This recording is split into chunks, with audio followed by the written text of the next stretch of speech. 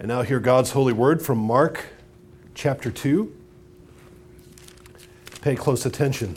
This is God's holy word. Again, he entered Capernaum after some days, and it was heard that he was in the house. Immediately, many gathered together so that there was no longer room to receive them, not even near the door. And he preached the word to them. Then they came to him, bringing a paralytic who was carried by 4 men.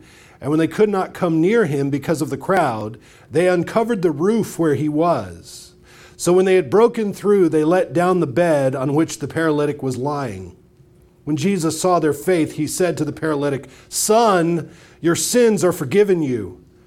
And some of the scribes were sitting there and reasoned in their hearts, "Why does this man speak blasphemies like this? Who can forgive sins but God alone?" But immediately, when Jesus perceived in his spirit that they reasoned thus within themselves, he said to them, "Why do you reason about these things in your hearts? Which is easier, to say to the paralytic, 'Your sins are forgiven you,' or to say, 'Arise, take up your bed and walk'? But that you may know that the Son of Man has power on earth to forgive sins."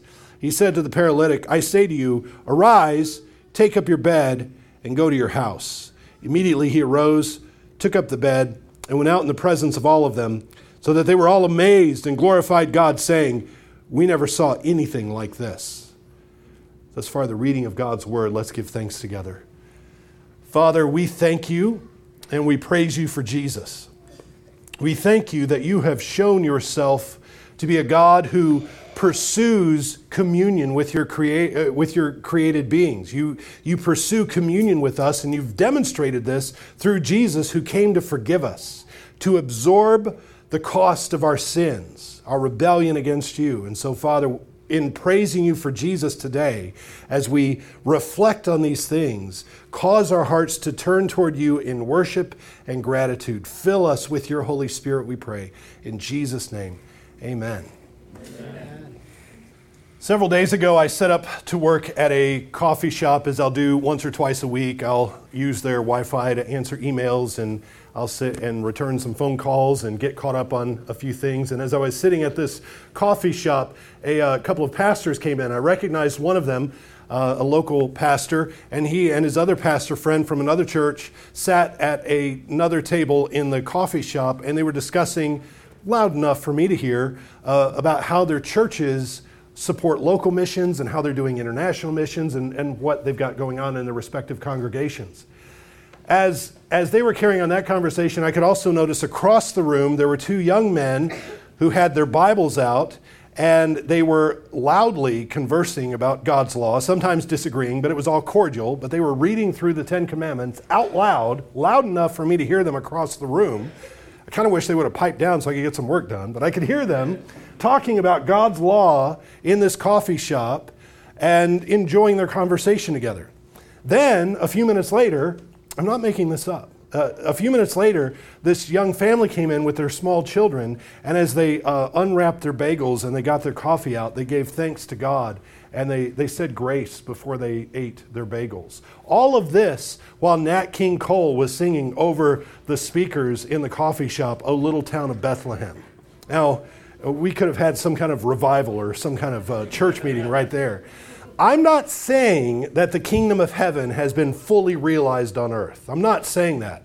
But it is undeniable that we live in a culture that has been radically altered and impacted by the gospel. Evidences of this abound. Now, I know my experience is unique to America. You wouldn't see this in most other Western countries today. And it's especially unique to the southern states, where Christians aren't quite as outnumbered as they are in other parts of the country. Still, every once in a while, you get struck with this realization that there are billions of people in the world who all at some level confess that Jesus is Lord. They confess faith in the Lord Jesus Christ.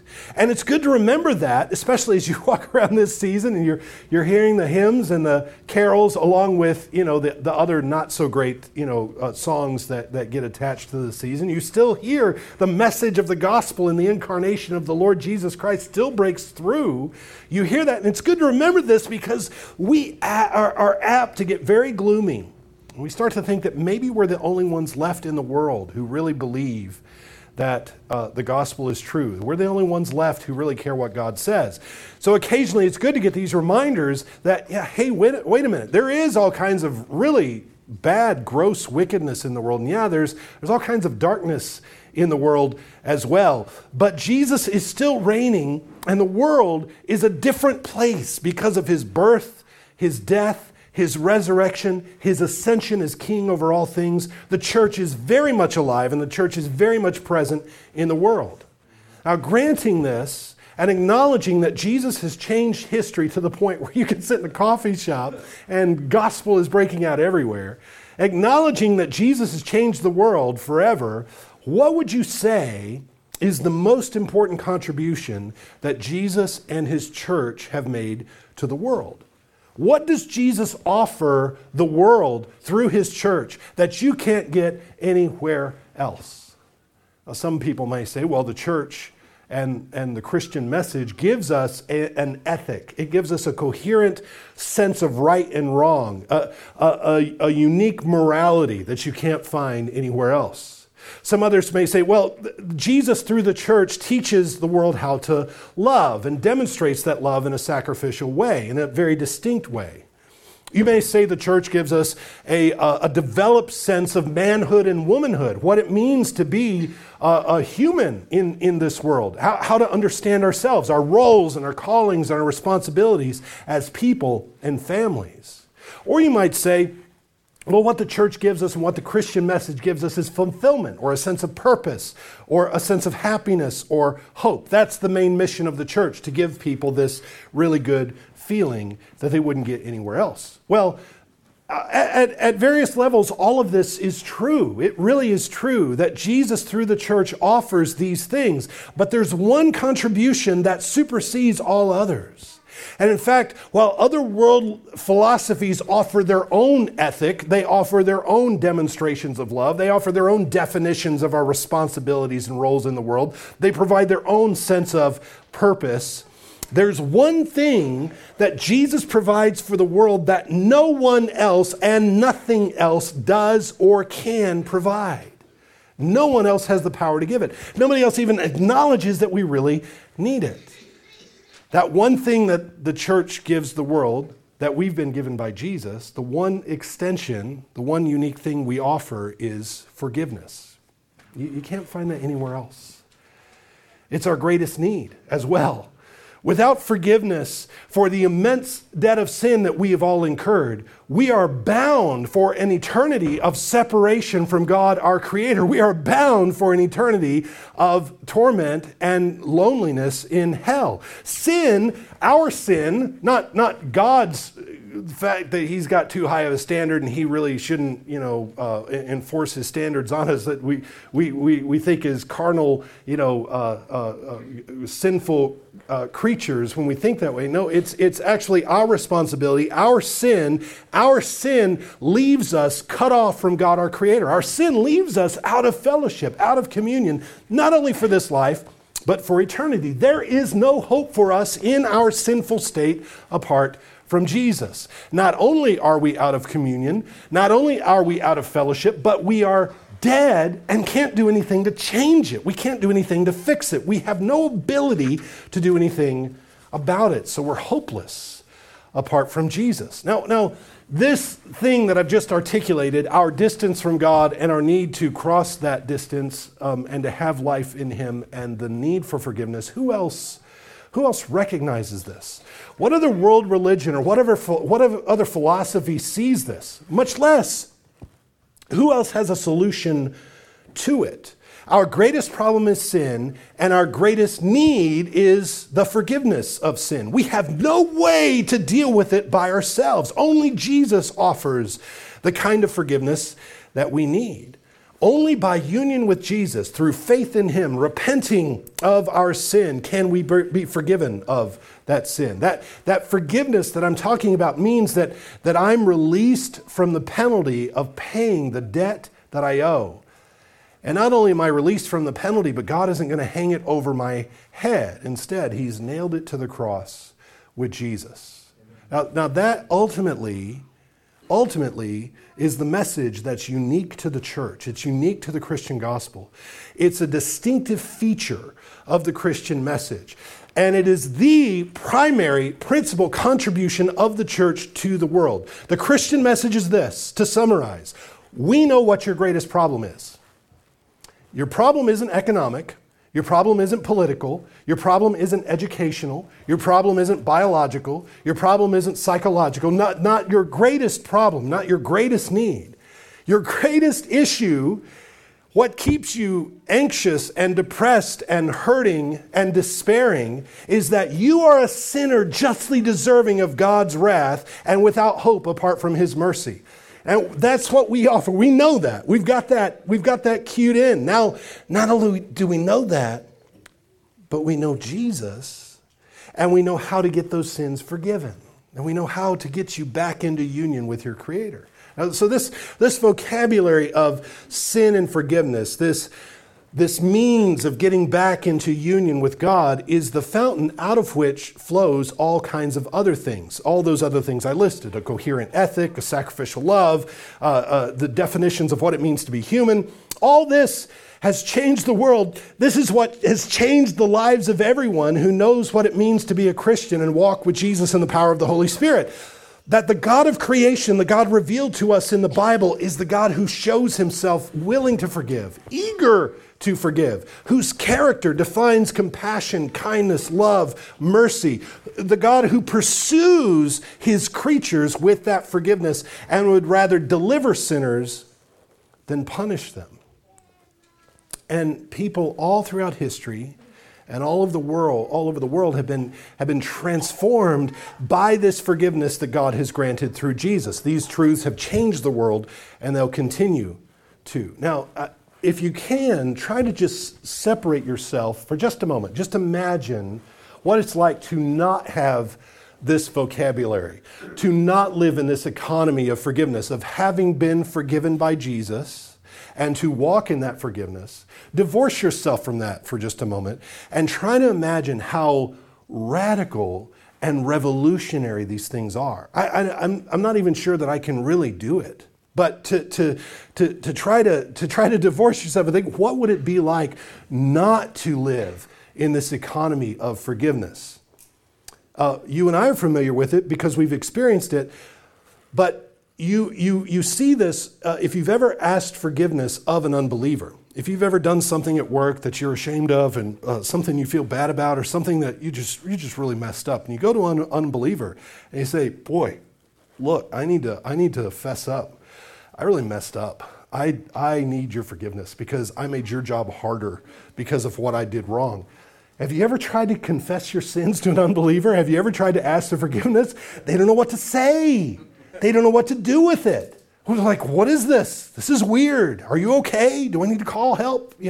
Have you ever had someone say in maybe a glib way, because you'll hear this, we use the words "I'm sorry" or "I apologize" all the time when people feel bad about things.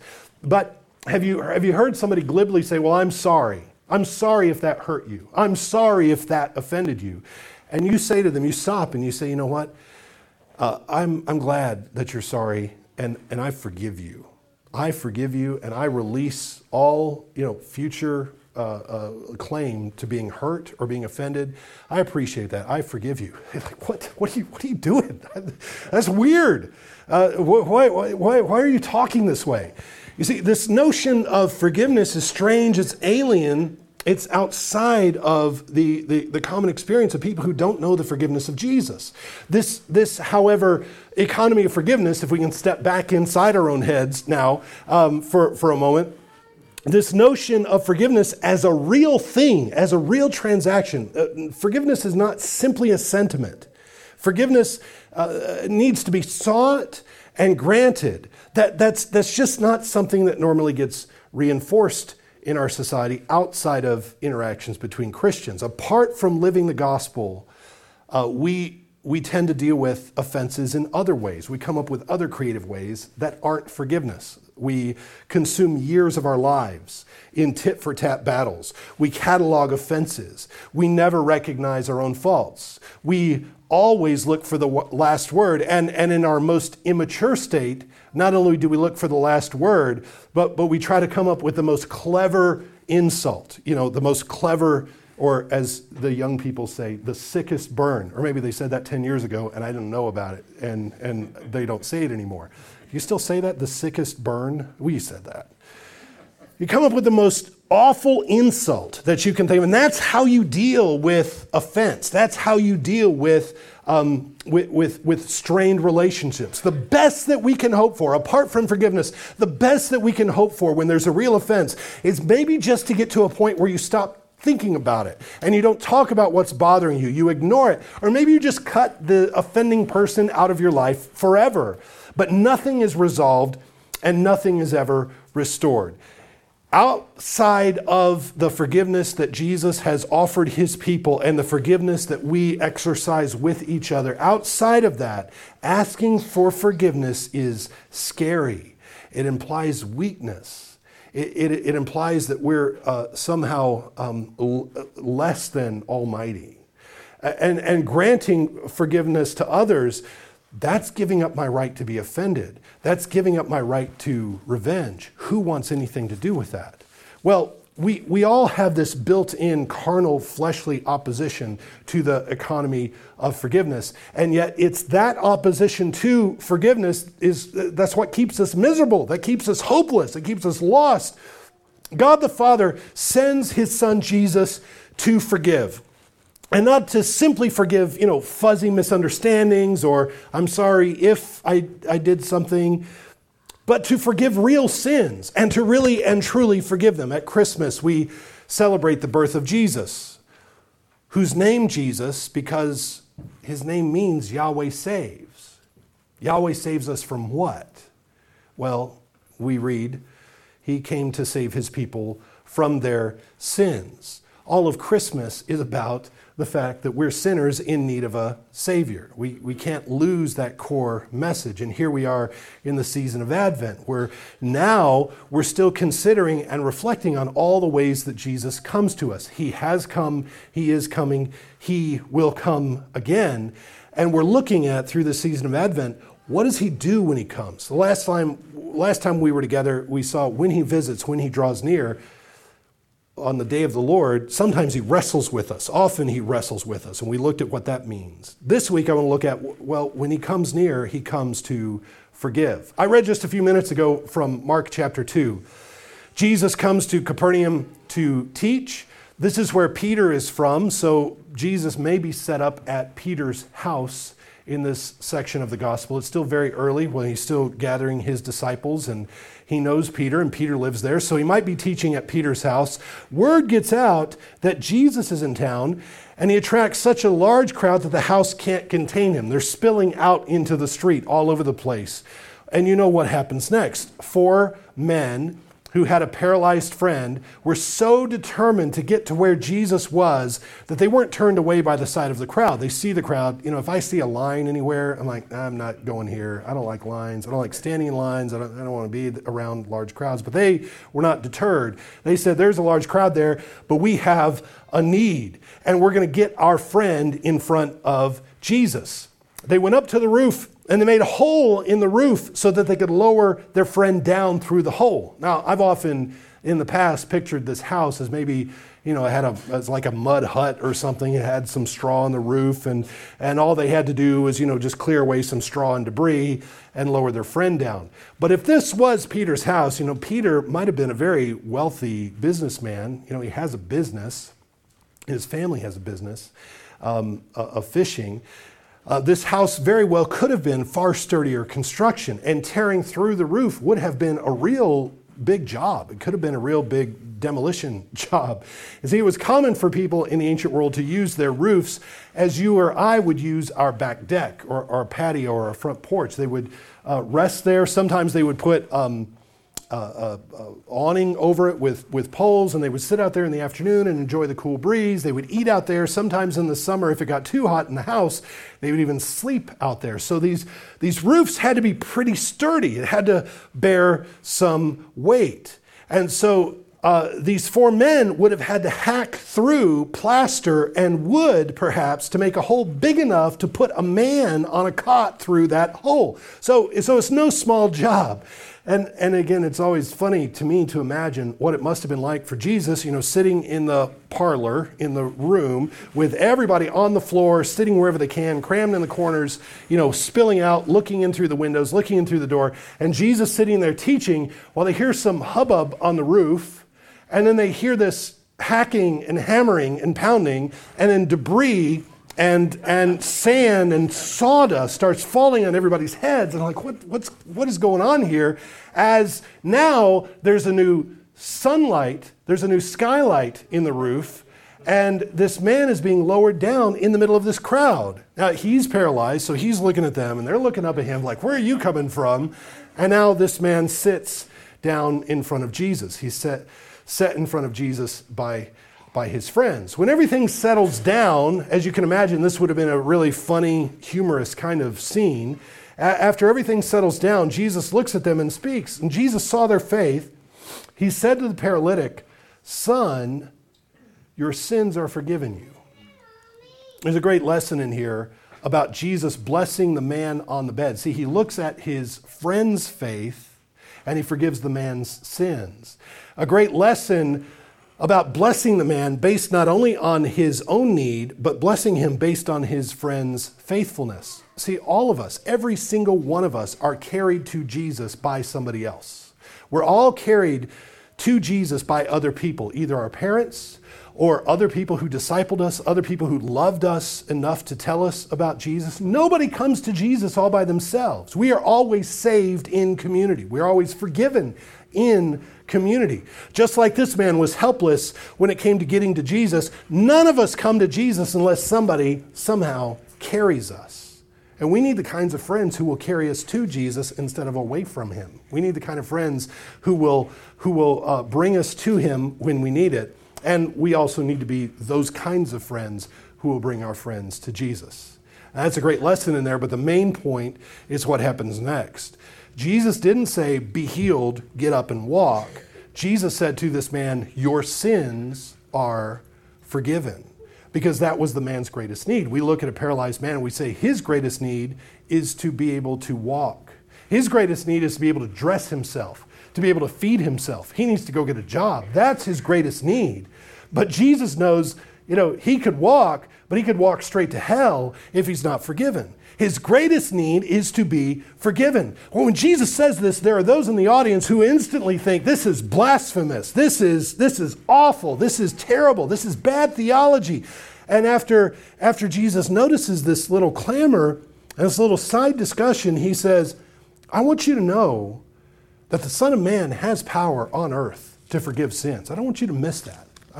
I'm the Son of Man, and I have power on earth to forgive sins. What is so shocking to these people about Jesus forgiving this man's sin? Why is there this little hubbub? Well, in order to understand this, we need to think like a first century Jew. In the first century, or in Judaism, who has the power to forgive sins? How do you get your sins forgiven? How does this take place? Well, they were of the mind that only God can really forgive sins, and that forgiveness can only be found in the sacrificial system of the temple. So for Jesus to be taking it upon himself to forgive sins, that means that he's setting aside the whole matter of animal sacrifice. He's setting aside the priest and the whole system of the temple. He's taking on himself, they believe, what only God can do. Well, yes, in fact, he is, and that's shocking, but that's the very point, isn't it? Because he is God, because he is the Son of Man, he can do this. He's allowed to. But there's another layer to this as well. There's a freshness to this concept. Where in the Old Testament do you read about forgiveness between people? Well, Joseph forgives his brothers. Abigail calls on David to forgive her foolish husband Nabal. You do see it. But the issue of forgiveness between men is not underscored very often in the Old Testament. Now, what do we get in God's law? We get lots of information, helpful instruction on restitution. If you break a contract or you defraud someone, you have to pay back the man that you defrauded plus 1/5. You've got to leave him in a better position than he was when you stole from him. If you steal an ox and if you kill it and eat it, you have to pay back 5 head of oxen. This is critical instruction, and we need this. You pay back the man that you stole from. You don't pay back society. You don't pay back the government. You pay back the one that you defrauded. Now I would argue that there is no way that forgiveness makes sense apart from the ethic of the Old Testament regarding restitution. There's no universe where forgiveness makes sense if we don't understand that offenses create debt, that offenses create and cause damage, real, tangible damage. Forgiveness doesn't make sense apart from that understanding. We're going to build on that because forgiveness cancels a debt. So if we don't recognize that offense incurs a debt that must be dealt with, then forgiveness is nonsense. Forgiveness is just a sentiment if there's no debt incurred. So this understanding that the Old Testament gives us, God's law helps us to understand that restitution in these matters is vital. But when you get to the New Testament, we build on that because over and over in the epistles, Christians are encouraged to forgive each other. Yes, in fact, there is a real debt that has been caused by this offense, but I want you to absorb it. I want you to take this debt upon yourself. Ephesians 4:32. Be kind to one another, tenderhearted, forgiving one another, even as God in Christ forgave you. Colossians 3:13. Bear with one another. Forgive one another. If anyone has a complaint against another, even as Christ forgave you, so also you must do. Not do it if you feel like it, not do it if you're in the mood. You must do this. Galatians 6:1. If a man is overtaken in any trespass, you who are spiritual, restore such a one in a spirit of gentleness. Bear one another's burdens. When Paul writes to the Corinthians and they're all suing each other, they're taking each other to court, the Roman courts, Paul introduces an alternative idea. He says, you know what? If you can't work it out in the church, if you can't do this in the church courts, wouldn't it be much better just to let it go? He says, why not rather accept wrong or allow yourself to be cheated? In other words, forgive the offense rather than pressing your rights. That also is an option for you. When Jesus taught his disciples to pray, he included this phrase, forgive us our debts as we forgive our debtors. The lesson being, we had better be people who freely exercise forgiveness with men if we expect any from God. In the Old Covenant, we have this emphasis on God forgiving men, but now in the New Covenant, we add to that this importance of brother forgiving brother. The concept of brotherly forgiveness is elevated. So when Jesus draws near, he brings with him this ministry of reconciliation, bringing together God and man, bringing together brother and brother, bringing together Jew and Gentile, husband and wife, father and son, tearing down barriers and building bridges so that now just as Jesus and his Father are one, now his people can be one. This kind of unity can only be created, it can only be found where there is forgiveness, and only Jesus brings this kind of forgiveness. Now in this event in Mark chapter 2, very early in his ministry, Jesus is pouring the foundation. He's bringing with him this kind of forgiveness. He's exemplifying it. He's demonstrating it. And in answering his critics here, for the first time in Mark's gospel, Jesus refers to himself as the Son of Man. This is his preferred title for himself. If he came around calling himself Messiah, there would have been people who attach all kinds of political meanings to that. But he comes calling himself the Son of Man, which is a royal title. And as he says, you know, this is why I have the authority to forgive sins. I am the Son of Man. I am the King. To say he's the Son of Man means he's the son of the man. He is the King. He's the true heir to the throne. He's the true son of David. He's the fulfillment of God's promises to David that his son would sit on an eternal throne. And those who are paying attention know exactly what he's saying here. Those who know their Bibles know what he's talking about. And the Son of Man, he says, has power on earth to forgive sins. The King rules. That's the point. The King can release people from their debts. And because we are his people, and because he is our head and we are his body, now we also have the power and the authority on earth to forgive sins among us as well. We can forgive each other the sins that are committed toward us. As Christ's representatives on earth, we communicate God's forgiveness to people when they repent. When someone comes to faith and repents of their sins, we can say with all boldness, God forgives you. We don't have to apologize. We don't have to shy away from that. We can say, you know what? God, in fact, forgives you. When your children sin and need forgiveness, we forgive them and we say, you know what? If you confess your sins to God, he forgives you too. Indeed, in fact, he forgives you. Now lift up your head and live confidently in Jesus. And when we repent of our sins together in worship, and when the pastor pronounces the forgiveness of sins to us, you know, every Lord's Day, I'm not overstepping my bounds when I say your sins are forgiven. I'm not taking on a role that hasn't been given to me.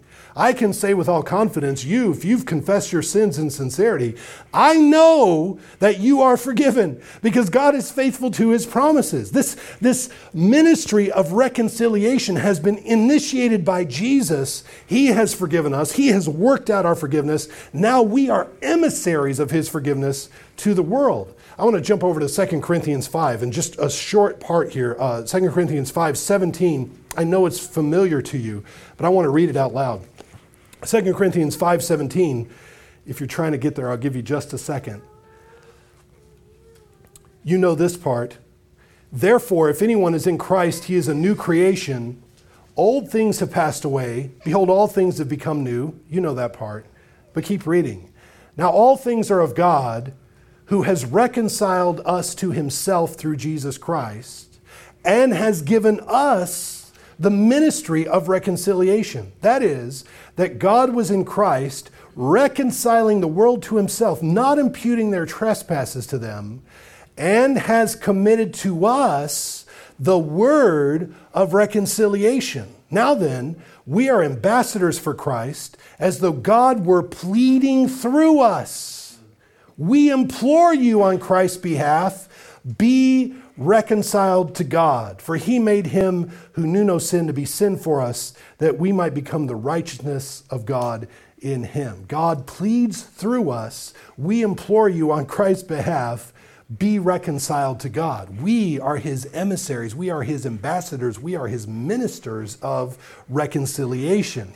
We who have been forgiven, we master the economy of forgiveness. We master the vocabulary and we exercise it freely with each other. We define forgiveness this way, and I'll give you 3 points that helps us case and understand this economy of forgiveness that I'm speaking of. This is how we define forgiveness. First of all, forgiveness cancels a debt. When there is offense, a debt has incurred. That's what we learn in the Old Testament. That's what we learn in the laws of restitution. When there is an offense, a debt has been incurred. If I pull out of the parking lot in a few minutes and I'm not looking and I back into your fender and dent in your quarter panel, I, through my foolishness and my lack of attention, I have incurred a debt. Your vehicle has now been diminished in its attractiveness, in its value. If you try to sell it, people are going to say, there's a dent there. What are you going to give me for that? If you enjoy your car and how it looks, I've diminished your enjoyment in the car. A real debt has been incurred.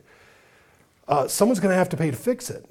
Someone's going to have to do something. Now, you can insist that I pay for all of it, and that's within your rights to do so because it was 100% my fault. You can insist that I pay for it. Or you can say, well, you know what, if you'll just cover my deductible, I'll get my insurance to cover it so I can pay for part of it. Or you can say, I'll take care of it myself. But here's what we can't do. We can work this out a number of different ways, but here's what we can't do. We can't pretend that it's not broken. We can't pretend that the fender's not dented. Saying, I forgive you, doesn't fix the fender. And it's not somehow more spiritual to pretend it isn't broken. It's not somehow more pious to say, oh, it's not really dented. It's not really scratched. It's actually pretty beautiful. That's not more spiritual. Forgiveness, then, doesn't mean that we fake peace. Someone has to absorb the cost. If you say, I forgive you, I don't want anything from you, that means you have absorbed the cost.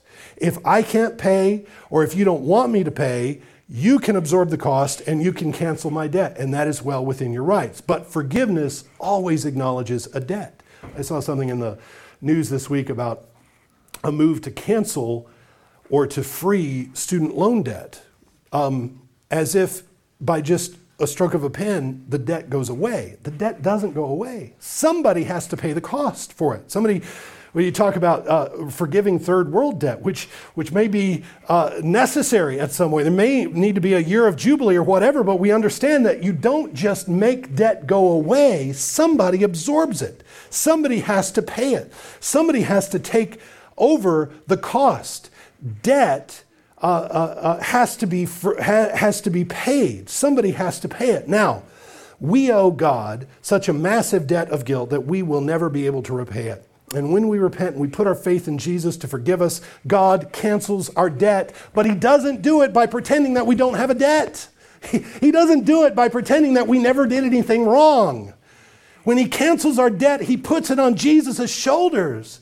It has been absorbed by Jesus when we're forgiven. Jesus is the one who takes the debt on himself. He has the power to forgive sin, he says. So think back to that house where Jesus is teaching. Everybody's grumbling among themselves, saying, how can he do this? You know why I can do this?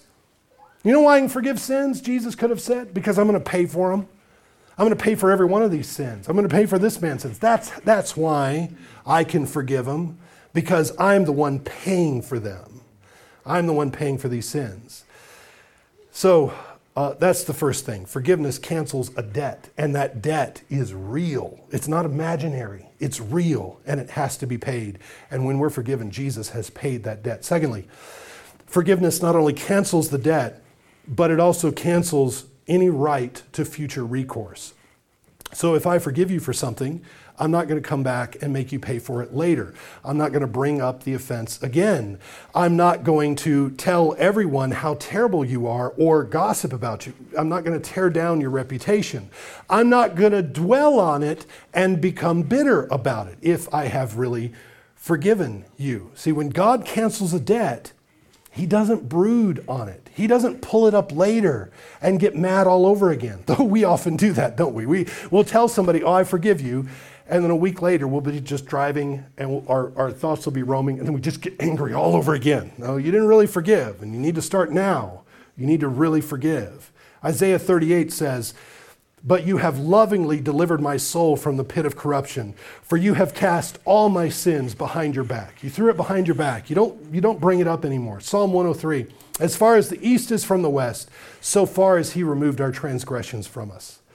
As we've seen in our studies in David's life, sin almost always it creates real repercussions in this life, and we have to deal with those consequences, and we have to deal with those temporal judgments.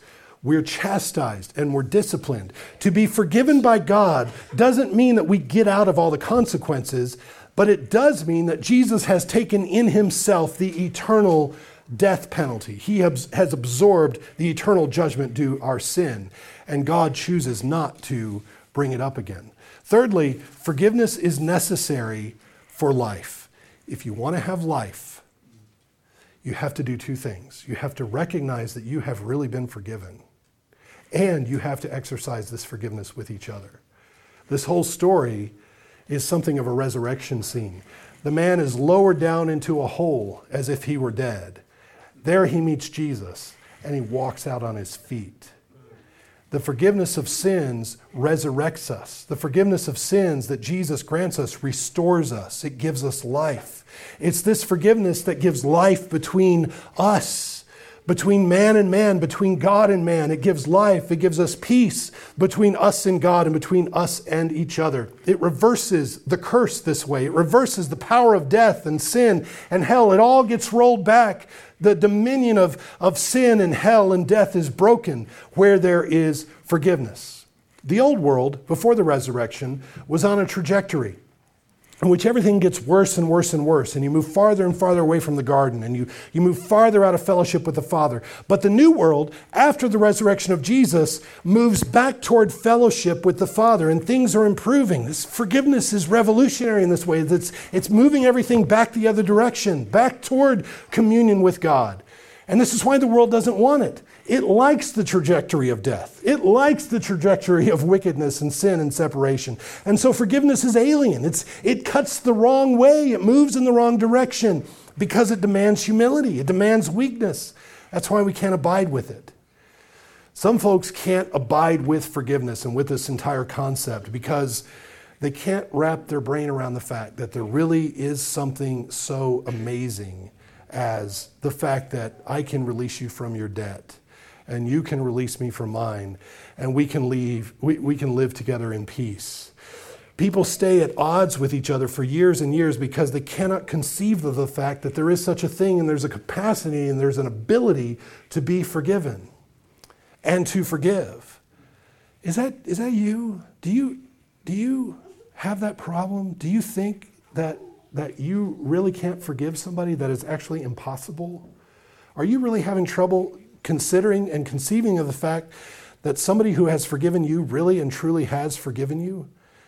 Can you think that way? If that's an entirely alien concept to you, then you don't believe that Jesus has the power on earth to forgive sins. You don't believe that the Son of Man has power on earth to forgive sins. If you haven't exercised that and you don't believe that that really happens, you've got a problem with believing Jesus.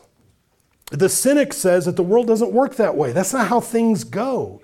Some folks think that when it comes to their sin before God, whatever they've done is not forgivable. Whatever I've done, there's no way that God's mercy can top that. I'm too big for God to handle. My sin is way bigger than His mercy. Well then, if that's what you're thinking, if there's some sin that you're so ashamed of that you think God can never forgive you, you don't believe that the Son of Man has power on earth to forgive sins.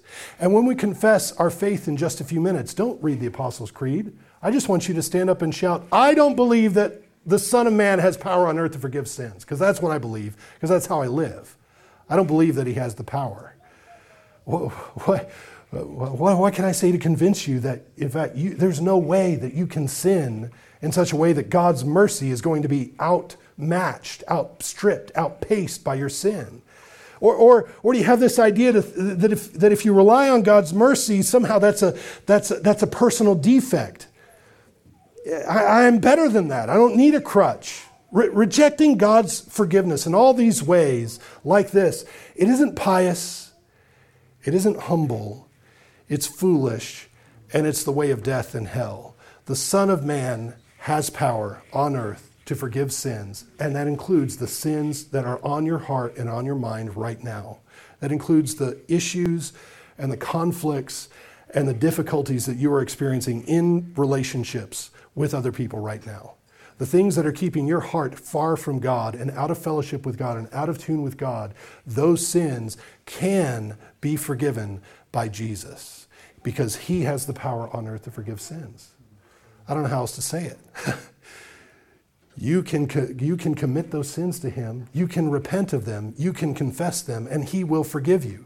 If we want restoration, if we want healing, if we want things to work well and to get better rather than getting worse, we must receive the forgiveness of God and practice it with each other. Keep short accounts. Have a long-term memory for the good things. Quickly forget the bad things. Heading into Christmas and all the celebrations and gatherings and all the joy that attends everything that's coming may require you to initiate some forgiveness. It may require you to clear some things up and to cancel some old debts. Sin and offense greatly diminish joy. And so as people who belong to Jesus, we are peacemakers. We are the ministers of reconciliation. And so if you have accounts that you need to clear up with your wife, let's get it done before next week. If you have accounts you need to clear up with your husband or with your children or with your cousin across the country or with a parent or with somebody else in the church, if there are things you need to clear up, as the people who belong to Jesus, that's who we are. We're the peacemakers. We show everyone how to live as men and women in a world where forgiveness is necessary.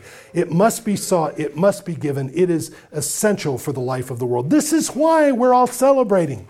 This is why we can read the Bible out loud in a coffee shop. It's because we've been forgiven. That's why we're not ashamed. It's because we've been forgiven, and we know that Jesus came into the world to save sinners. He has drawn near to us. He has visited us with forgiveness. The Son of Man has power on earth to forgive sins. Jesus is coming, and he comes to forgive you. Let's pray.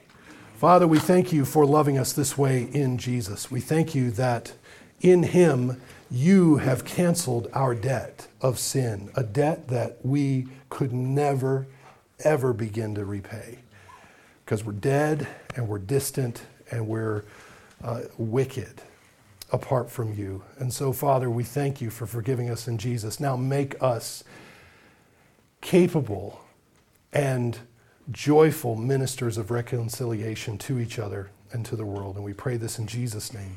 Amen.